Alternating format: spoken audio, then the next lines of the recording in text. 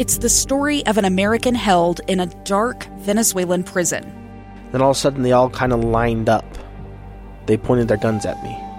And this is the point where I thought, I'm going to die today. I'm Becky Bruce. I spent a year working on Hope in Darkness, which now has more than 2 million downloads. Find it on kslpodcast.com or wherever you listen to podcasts. Inside Sources with Boyd Matheson. Next is now. What is next? The First Presidency of the Church of Jesus Christ of Latter-day Saints is urging anyone visiting or working in the temples of the church around the world to wear masks. This isn't the first time that the Church of Jesus Christ of Latter-day Saints have urged its members to wear masks or to take precautions to protect themselves and others. To talk about this, to break it down, Sarah Jane Weaver, the editor of the Church News, joins us. Sarah, thanks for jumping on today. Well, thanks for having me. So this was a letter from the First Presidency and talking about temples in particular. And I want to start with just a little bit of a baseline there that talked about in this letter that the First Presidency is grateful that they've been able to at least have some level of work going on in every temple around the world, and that their desire is to keep those temples open. And then, of course, to do that, they want to make sure that face masks are being worn and continuing to urge everyone to receive vaccines. This also is not something new coming from the First Presidency of the Church. Yeah, if you'll remember, 18 months ago when the Church of Jesus Christ of Latter-day Saints, they suspended church gatherings worldwide in response to all things COVID-19. And it was just 2 weeks later that they closed temples worldwide. And then as circumstances allowed and opportunities arose, they found ways for members to again worship in the temple. They had a phased approach that included small groups to come in. And then they moved to a place where larger groups and could again worship in the temple. And I think they're worried that they may have to pull back on that. And I think that was an important part of this letter in terms of that. It says, as cases of COVID-19 increase in many areas, we want to do everything possible to allow temples to remain open. Therefore, effective immediately, all temple patrons and workers are asked to wear face masks at all times while in the temple. These safety protocols are temporary, based on COVID-19 conditions, and will be rescinded as soon as circumstances permit. Yeah, and, I love that they say that their desire is to keep temples open.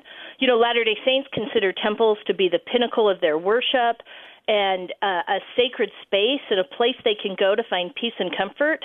And I suspect during this time when a lot of people are sensing divisiveness and turmoil and uncertainty, that senior church leaders just want to make sure those spaces are available to their membership. Yeah, I think it is taking every precaution to do that. I wanted to get into this particularly with you, Sarah, in the letter, again, quoting from the letter from the First Presidency of the Church of Jesus Christ of Latter-day Saints. It says, are urging church members to be vaccinated and to protect themselves and others from the spread of disease has precedence. Goes on to say that the First Presidency shared similar messages in 1900 about smallpox and in 1957 regarding polio. I know you've looked at that in terms of some precedent, in terms of what the church has done over the years. Give us some insight there.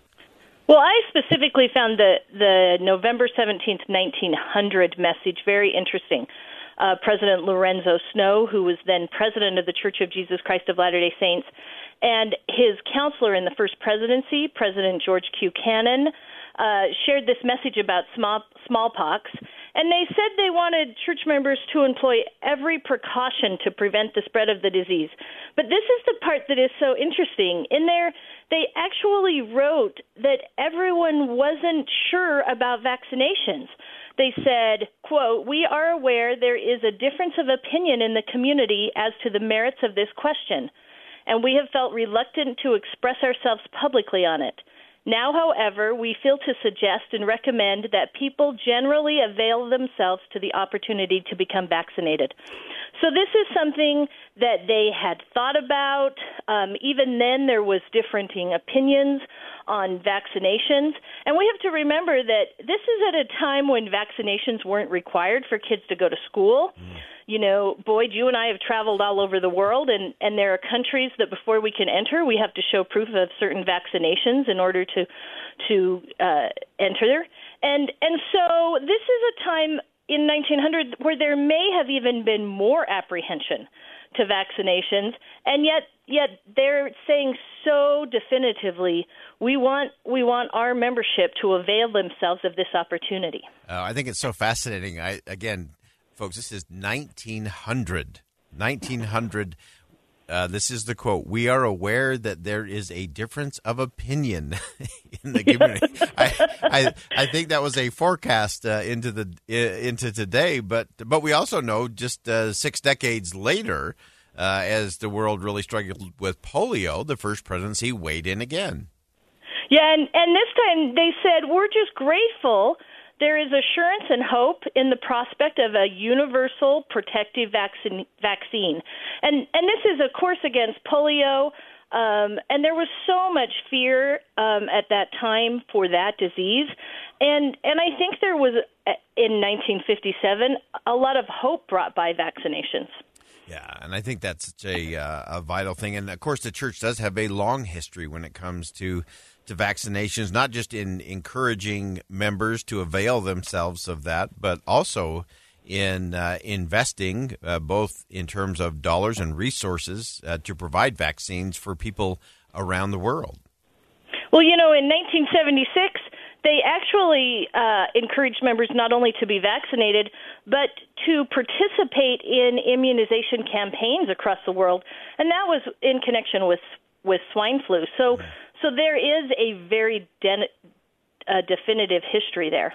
Yeah, and so I think today's announcement, today's letter from the First Presidency of the Church of Jesus Christ of Latter-day Saints, again, dealing specifically with temples, is really a reaffirmation of what they've really done, not just going back over the last months of the pandemic, but really going all the way back through the history of the church. Well, and you know, Boyd, this is the third time since January of this year that the First Presidency has encouraged people to get vaccinated and to employ other precautions like masks.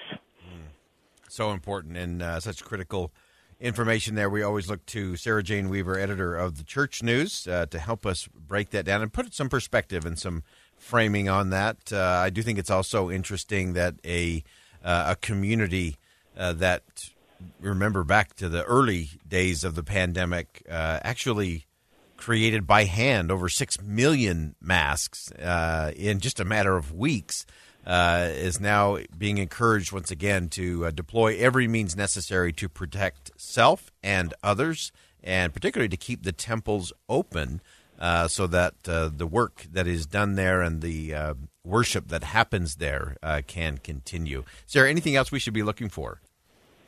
No, but I do think it's really interesting that the leaders who sent this message out today, in January, the first time they could become vaccinated themselves were.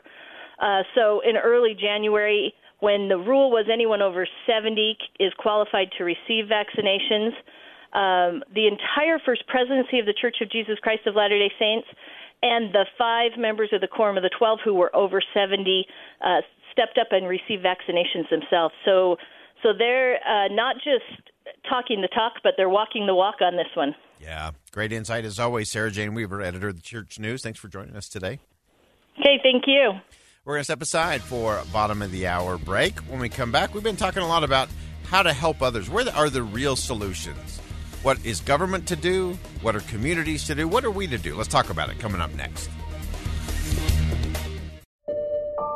I'm Dave Cawley, investigative journalist and host of the podcast Cold. Don't miss Cold's new Season 3, where I look into the unsolved disappearance of Cherie Warren, a woman last seen leaving her job at a Salt Lake City office in 1985. Police cast suspicion on Cherie's estranged husband and boyfriend, but never made any arrests or recovered Cherie's remains. Find Cold Season 3, The Search for Cherie, anywhere you get your podcasts.